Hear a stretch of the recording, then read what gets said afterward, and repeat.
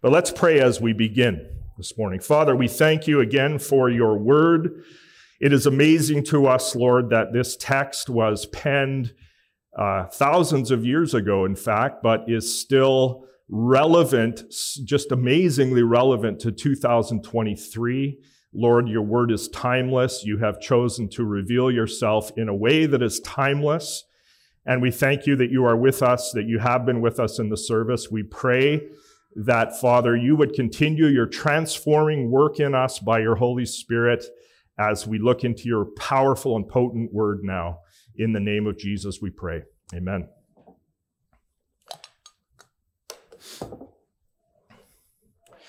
I remember being a kid in school in the final weeks of the month of June. I knew that summer break, of course, was right around the corner when our family, normally we would head out to the lake for a couple of weeks to enjoy some vacation time. And I looked forward to that so much in those final weeks of June. But I knew that in the meantime, I'd have to finish school assignments and write tests and clean out my locker, all that rather unpleasant stuff that you have to do as a school year draws to a close. But the prospect of the good times that were right around the corner gave energy to the present moment. I could write those tests knowing that very soon I'd be on summer break and wouldn't have to get up early anymore. Friends, I think when you have something to look forward to, maybe you can testify to this, it can really help your attitude and your energy in the present moment. Today's passage on our journey through the book of Daniel is a passage that encourages us to live heartily, to live joyfully in the present, knowing for a certainty that what we have to look forward to is nothing less than a blessed future with King Jesus. As we come back to the story of Daniel, if you were with us last week, you remember he has just praised God because God has revealed to Daniel the content and the meaning of Nebuchadnezzar's dream. And so we pick things up at Daniel 2, verse 24. Therefore Daniel went into Arioch, whom the king Nebuchadnezzar, had appointed to destroy the wise men of Babylon. We remember Arioch had been on a mission to slay those Babylonian counselors who had failed to give the goods to Nebuchadnezzar concerning Nebuchadnezzar's dream. Daniel went and said thus to Arioch. Listen to what Daniel says. Do not destroy the wise men of Babylon. Bring me in before the king, and I will show the king the interpretation. So Daniel here acts as an advocate. Yes? He's acting on behalf of the Babylonian wise men. Don't go hurting them, Arioch. Put a pause on that and bring me in and let me come before Nebuchadnezzar, and I'll give him the goods concerning his dream. Verse 25. Then Arioch brought in Daniel before the king. So now the doors to the palace chambers open. Brought Daniel in before the king in haste, and said thus to him. Arioch says, I have found among the exiles from Judah a man who will make known to the king the interpretation. Now, of course, verse 24 just made it quite clear that Daniel had approached Arioch, right? And not the other way around, but here is Arioch before his king, claiming credit for finding Daniel. And maybe Arioch, I think, is doing this as a way to, as courtiers do sometimes, to further ingratiate himself to his king. Well, in verse 26, Nebuchadnezzar poses a question to Daniel, and Daniel's assigned Babylonian name, notice, is also given there, Belteshazzar. Nebuchadnezzar is still troubled by that recurrent dream that he'd been having, and he asks Daniel, maybe staring right at him, are you able to make known to me the dream that I had seen and its interpretation.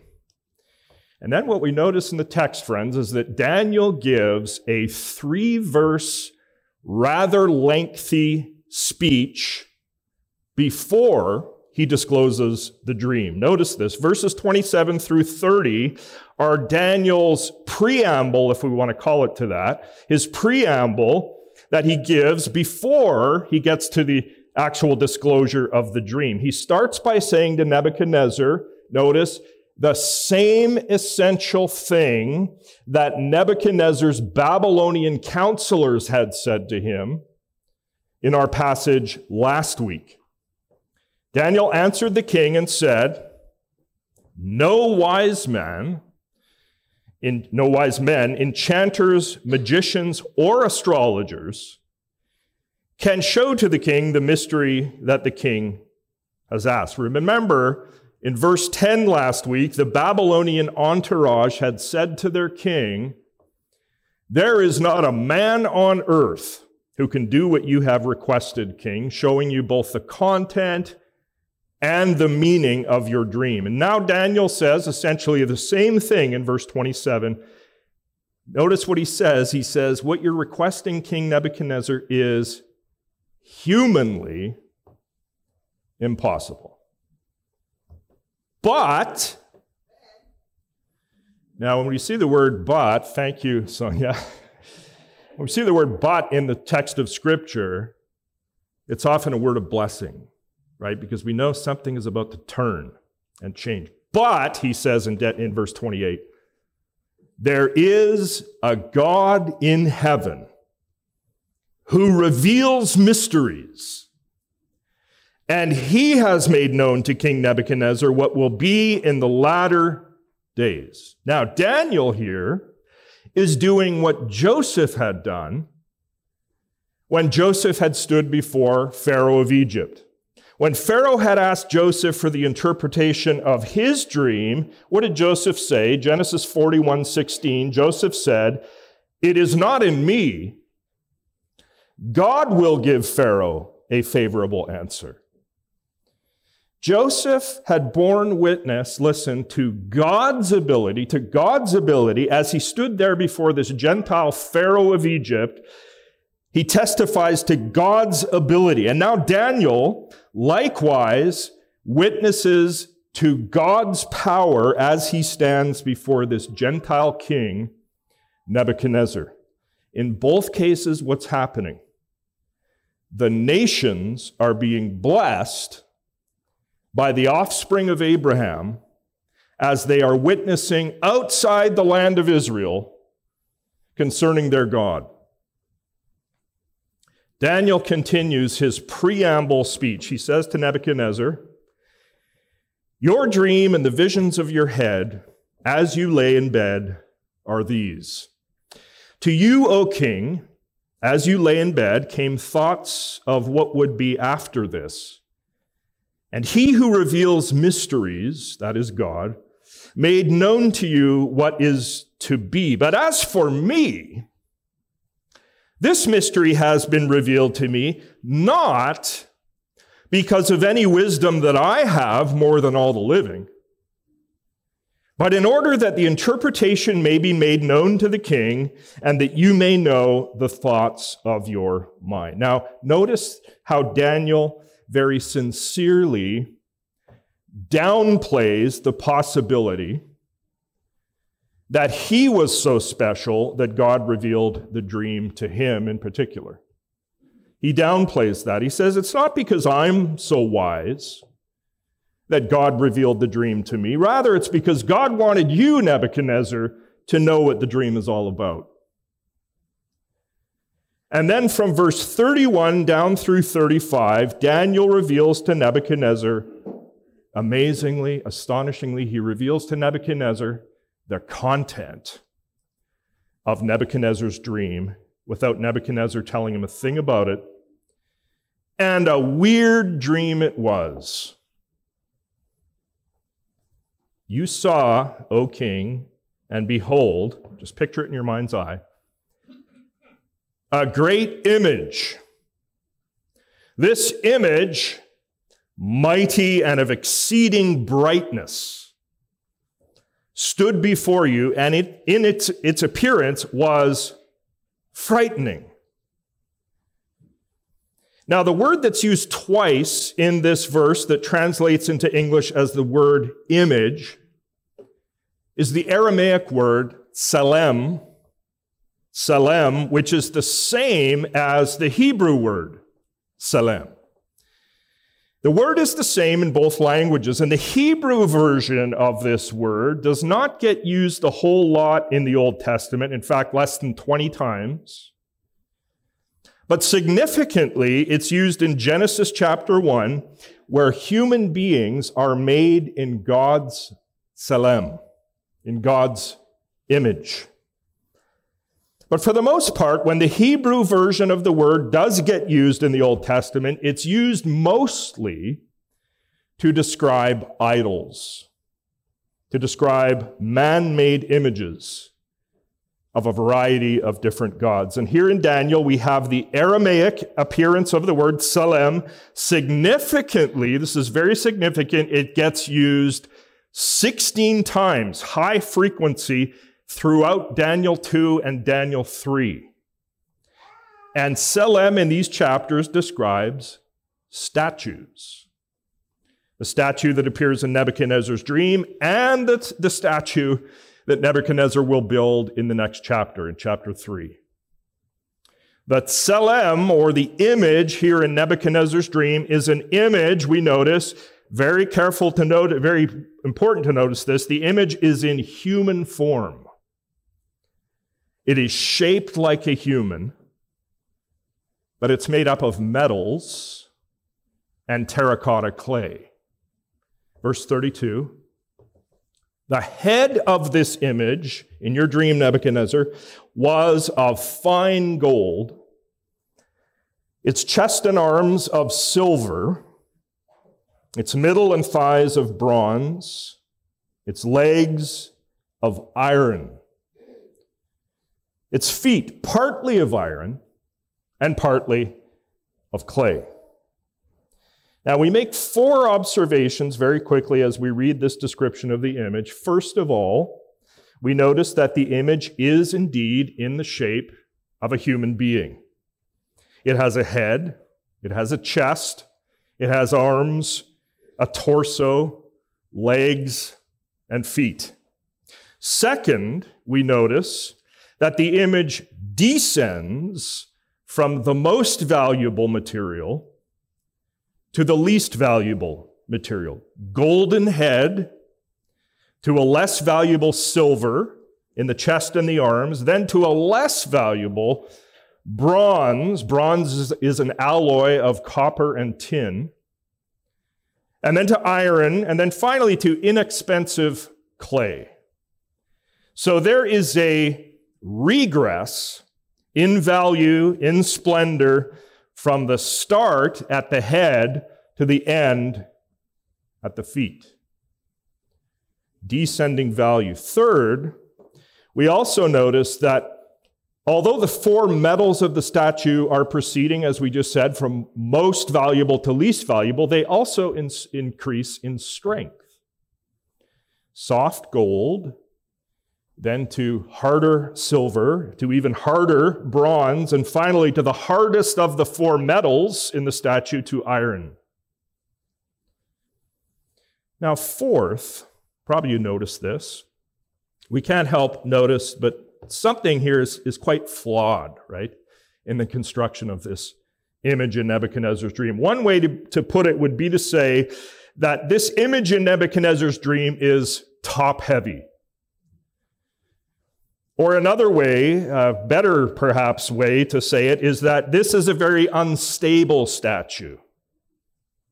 An unstable statue. Its feet, we notice, are made up of a so-called mixture that does not cohere, does not blend. You can't mix iron with clay and expect to end up with something strong. Those 2 materials don't blend well together. So the statue has feet that are of They're partly of iron and partly of clay. Chris Wright puts it this way, quote, "The weakest part of the image was at the place where it most needed to be strongest, at its feet. All that gleaming glory above, but on a fragile, crumbling base below." Close quote.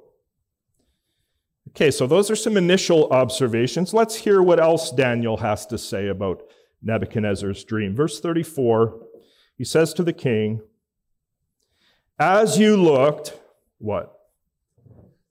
"A stone was cut out." How?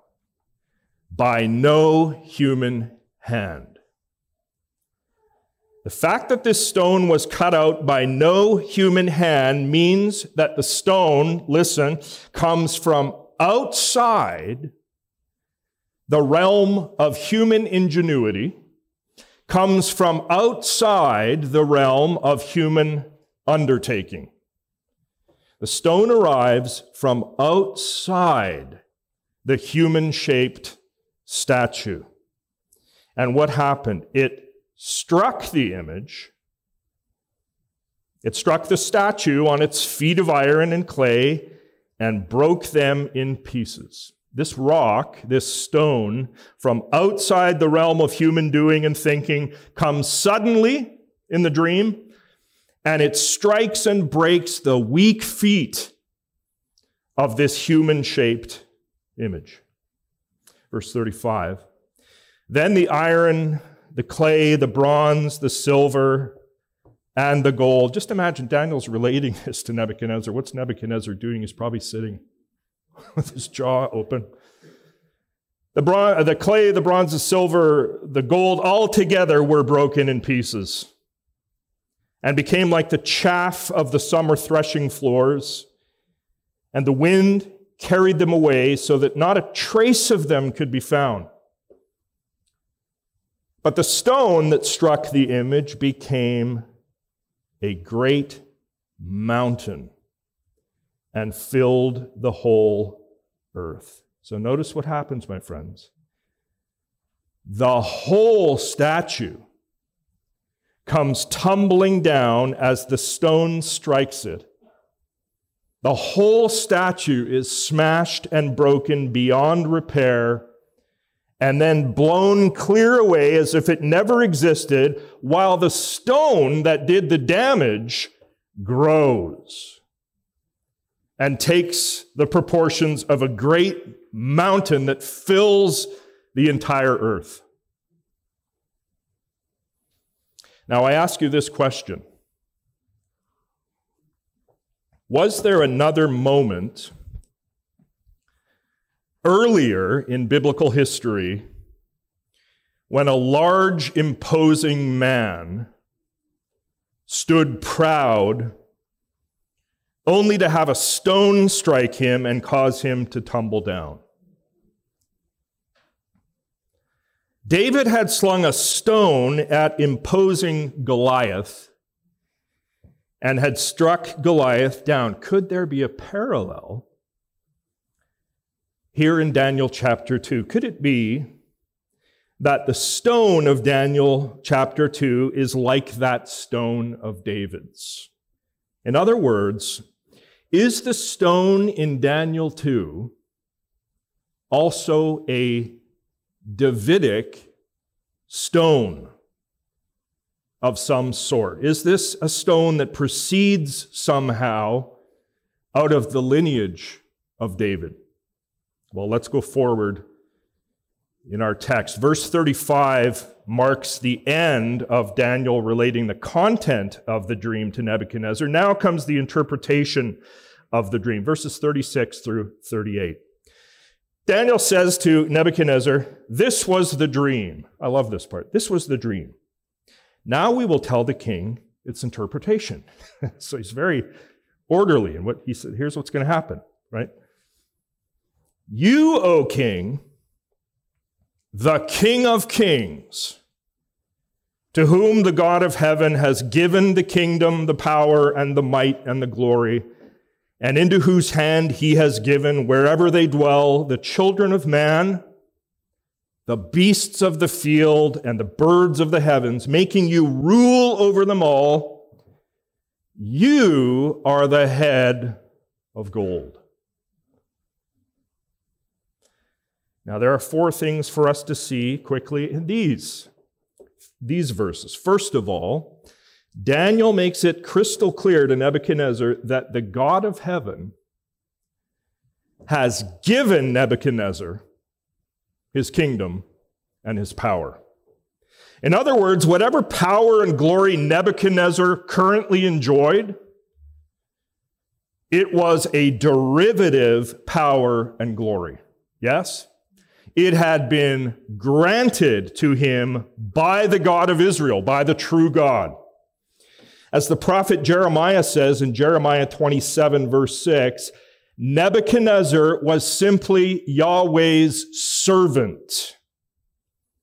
Jeremiah 27, 6, Nebuchadnezzar is Yahweh's servant. Whether Nebuchadnezzar knew it or not, he was acting in the service of Yahweh, the God of Israel. All the pomp and all the splendor that Nebuchadnezzar had been enjoying had been given to him by a higher king, by God. God had given it to him for this season of God's sweeping plan for God's world. Second thing to notice in these verses, perhaps maybe some of us winced a little when we heard Daniel describe Nebuchadnezzar as the King of Kings. Of course, as Christians, we know that Jesus is the only one worthy of the title King of Kings. So why does Daniel lay that title on Nebuchadnezzar here? Well, Daniel, in his Old Testament context, we have to understand in this particular context, is simply stating what the current historical reality was. Nebuchadnezzar ruled in that time over several smaller nation states. He was king over those kings of those nation states. There were several kings who had been forced to submit to Nebuchadnezzar in Babylon, and hence Daniel can call him the King of Kings. Small k on both. And the prophet Ezekiel also calls Nebuchadnezzar King of Kings in Ezekiel 26, verse 7. It's just simply a historical reality. There's no flattery here. And third, very obviously here, we note that Nebuchadnezzar is the golden head in the dream. Daniel says, you, king, are the head of gold. Fourth, in Daniel's description of Nebuchadnezzar, notice he says that to Nebuchadnezzar has been given what? The beasts of the field and the birds of the heavens, and that Nebuchadnezzar rules over all of them. Now, this language reminds us of another place in the Old Testament, Genesis chapter 1, where Adam and Eve were given dominion over the birds of the heavens and the livestock and everything that moves on the earth. So it's almost like Nebuchadnezzar is some sort of new Adam. And just like Adam, Nebuchadnezzar, the golden head in the dream, is going to experience a fall. The golden head of the statue comes tumbling down with the rest of the statue. But the language also here, it reminds us again of the Goliath story, 1 Samuel 17. Goliath, as he's taunting David, trash-talking David, he claims that he controlled what the birds of the heavens and the beasts of the fields ate for dinner, as if Goliath ruled those creatures. He said to David in 1 Samuel 17:44, "Come to me, and I will give your flesh, David, to the birds of the air and to the beasts of the field." But of course, Goliath was very wrong, wasn't he? Goliath would soon come tumbling down by means of David's stone, just like the statue in Nebuchadnezzar's dream comes tumbling down by means of a stone. Well, then in verses 39 through 43, Daniel tells Nebuchadnezzar that the silver, the bronze, the iron parts of the statue represent kingdoms. They represent successive human kingdoms that will arise after Nebuchadnezzar's golden Babylonian kingdom. Daniel says, another kingdom inferior to you shall arise after you. It's pretty flattering, eh? Not superior, but inferior to you shall arise after you. And yet a third kingdom of bronze, which shall rule over all the earth. And there shall be a fourth kingdom, strong as iron, because iron breaks to pieces and shatters all things. And like iron that crushes, it will break and crush all these. And as you saw the feet and toes, partly of potter's clay and partly of iron, it shall be a divided kingdom, but some of the firmness of iron shall be in it, just as you saw iron mixed with the soft clay. And as the toes of the feet were partly iron and partly clay, so the kingdom shall be partly strong and partly brittle. As you saw the iron mixed with soft clay, so they will mix with one another in marriage, but they will not hold together, just as iron does not mix with clay. Now, I hope at this point Nebuchadnezzar hasn't had too much coffee, because he'll be just wired at this point. Now, there have been, of course, attempts to identify the precise human kingdoms that are represented in the statue. I think probably the most common view is to see the second kingdom, the silver kingdom, as the Medo-Persian Empire that came after Nebuchadnezzar. And then the third, bronze kingdom, is the Greek Empire, which followed. And finally, the fourth iron kingdom represents the Roman Empire. And while that may indeed be true, I think if we get too bogged down in trying to identify the kingdoms here, we will miss the basic point, which is this: that human kingdoms spring up and then they decline and fall, one after another throughout history. Human kingdoms and empires fall. A few examples in history would be Babylon, the Roman Empire, ancient Maya, the Incan Empire, the British Empire, the Third Reich, the Soviet Union, and so on and so forth throughout human history, with alarming signals that our own Western civilization might now be in its twilight. God's dose of reality to us, friends, in Nebuchadnezzar's dream is that human kingdoms and strong empires are only temporary. The United States is a temporary thing.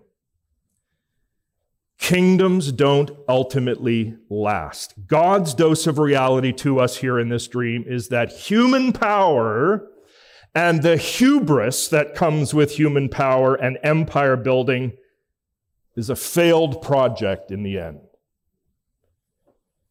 And perhaps of particular interest to us here is how much space is devoted, almost in a sort of leisurely fashion here, a slow motion fashion, in describing the feet and the toes of the fourth kingdom with its iron and clay. So from verse 41 down through 43, the feet and the toes, the iron and the clay gets lots and lots of attention.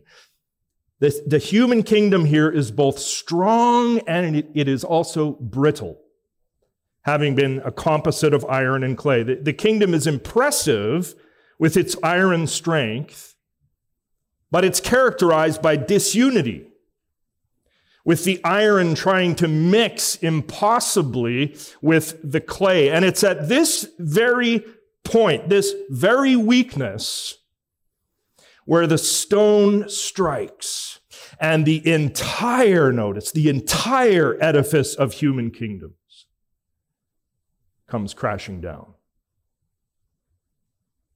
The statue is one statue, notice. Though it has these different metals and these different parts, it is one statue. It is a single statue of human history. A single statue representing enormous amounts of time, with kingdoms rising and falling, kingdoms springing up, declining, being succeeded one after another. One statue that spans across time, that is smashed and pulverized at once by one stone. Verses 44 and 45. And in the days of those kings, the God of heaven will set up a kingdom that shall never be destroyed, nor shall the kingdom be left to another people. It shall break in pieces all these kingdoms and bring them to an end, and it shall stand forever.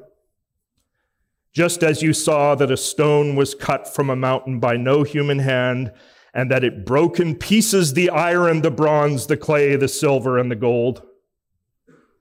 A great God has made known to the king what shall be after this. The dream is certain, and its interpretation sure.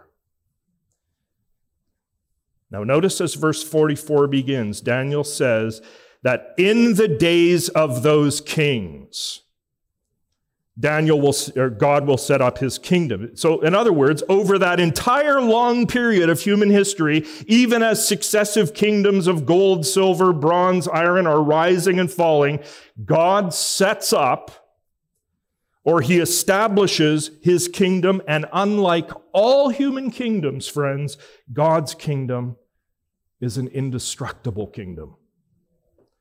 It is an everlasting kingdom. It is the final kingdom, and it is an all-powerful kingdom. This kingdom comes from outside of human engineering, human planning, human ingenuity, and the king of the kingdom, the true King of Kings, is Jesus, the Son of God. Jesus took on human flesh, and in the hour of his birth, even as Rome was still ruling the land, the angel Gabriel announced that there would be no end to the kingdom of Jesus. Hebrews 12:28 says that his kingdom is a kingdom that cannot be shaken. And when Jesus began his earthly ministry, he announced that the kingdom of God had indeed come near. As he cast out demons as the divine warrior come in human flesh, he said that if it was by the Spirit of God that he cast out demons, then the kingdom of God had come near. The indestructible, everlasting kingdom of God, the kingdom of the stone in Daniel 2, has come near in Jesus Christ. Jesus is the Davidic stone that comes, breaking to pieces and crushing. Jesus said in Luke 20, verse 18, to those who were rejecting him, he said, everyone who falls on the stone will be broken to pieces. And when it falls on anyone, it will crush him. What's Jesus alluding to there? He's alluding to Daniel chapter 2. He is the stone, friends, that comes breaking and crushing human sin and arrogance. He is 1 Peter 2, verse 4's living stone, rejected by men, but in the sight of God, chosen and precious. This stone, this king and his kingdom, comes from outside our earthly realm. Jesus made that fact very plain to Pilate when he said to Pilate, "My kingdom is not of this world." It comes from outside, like the stone in Daniel 2. Jesus established his kingdom on earth, though yes, he did, just as the stone that toppled Nebuchadnezzar's statue grew into a great mountain that filled the whole earth. So this kingdom of Jesus Christ begins small, like a mustard seed, but grows to such proportions that it fills the earth. Let every tongue and tribe, responsive to his call, to him all majesty ascribe and crown him Lord of all. To him all majesty ascribe and crown him Lord of all. My friends, our needed dose of reality this morning, even as we might be frightened by international developments, even as we might be disturbed by the rumblings and the rantings of world leaders, is that Revelation 11:15 is a sure and certain thing. You can bank on it. The kingdom of this world will become the kingdom of our Lord and of his Christ, and he shall reign forever and ever. Nebuchadnezzar has been listening intently, without interrupting Daniel, from verse 27 all the way down through verse 45. It's a long time. Daniel's now finished with his mind-blowing revelation that God had given him. And now Nebuchadnezzar reacts. Our last verses this morning, verses 46 through 49. Then King Nebuchadnezzar fell upon his face and paid homage to Daniel and commanded that an offering and incense be offered up to him. So the reality here is Nebuchadnezzar apparently has no material idol or image that is dedicated to Yahweh of Israel. And so Nebuchadnezzar decides to do the next best thing, to bow before Yahweh's mouthpiece, Daniel. He says to Daniel in verse 47, "Truly your God is God of gods and Lord of kings, and a revealer of mysteries. For you have been able to reveal this mystery." And then in verse 48, Nebuchadnezzar showers Daniel with a new computer and a new car, and gifts and honors. Then the king gave Daniel high honors and many great gifts, and made him ruler over the whole province of Babylon and chief prefect over all the wise men of Babylon. Daniel made a request of the king. It's a good time to do it. Nebuchadnezzar's happy. And he appointed Shadrach, Meshach, and Abednego over the affairs of the province of Babylon, but Daniel remained at the king's court. Now we have to wonder a little bit about Nebuchadnezzar here. Daniel has just told him, remember, that ultimately the golden head that is his kingship and his kingdom, along with 3 other succeeding kingdoms, would be smashed by a rock. And yet here's Nebuchadnezzar bowing before Daniel, showering him with gifts. We wonder if the bowing before Daniel, the incense that is offered, the giving of gifts, if this is coming not so much from a place in Nebuchadnezzar's heart where he is awed by God, but rather because Nebuchadnezzar, having heard the dream and its interpretation, he simply realizes from this that, oh, I guess maybe I'm not in immediate danger, right? And we also know that Nebuchadnezzar really didn't heed the message of this dream, because in the very next part of the story, what's he going to do? Set up an image of gold. An image that is gold from its head right down to its feet. No silver, no bronze, no iron or clay in Nebuchadnezzar's statue, just gold all the way down, as if to say, in defiance of the dream, that his golden kingdom would last forever. I think the most we can say about Nebuchadnezzar here in Daniel 2 is that he's impressed by Israel's God, but by no means is he converted to Israel's God. And as for Daniel, we see in these final verses that he gets a promotion in the Babylonian kingdom, and he successfully requests that his 3 friends also get a promotion, so that all 4 of them now are hard at work, notice. Hard at work, friends, in the very kingdom that had removed them from Judah. All 4 of them are hard at work in the kingdom that they now know from the dream is destined, like all other human kingdoms, to be smashed by the rock. They're hard at work in that kingdom. All 4 of them are hard at work for a king, for the head of gold, who will inevitably come tumbling down with the rest of the statue. What was their alternative?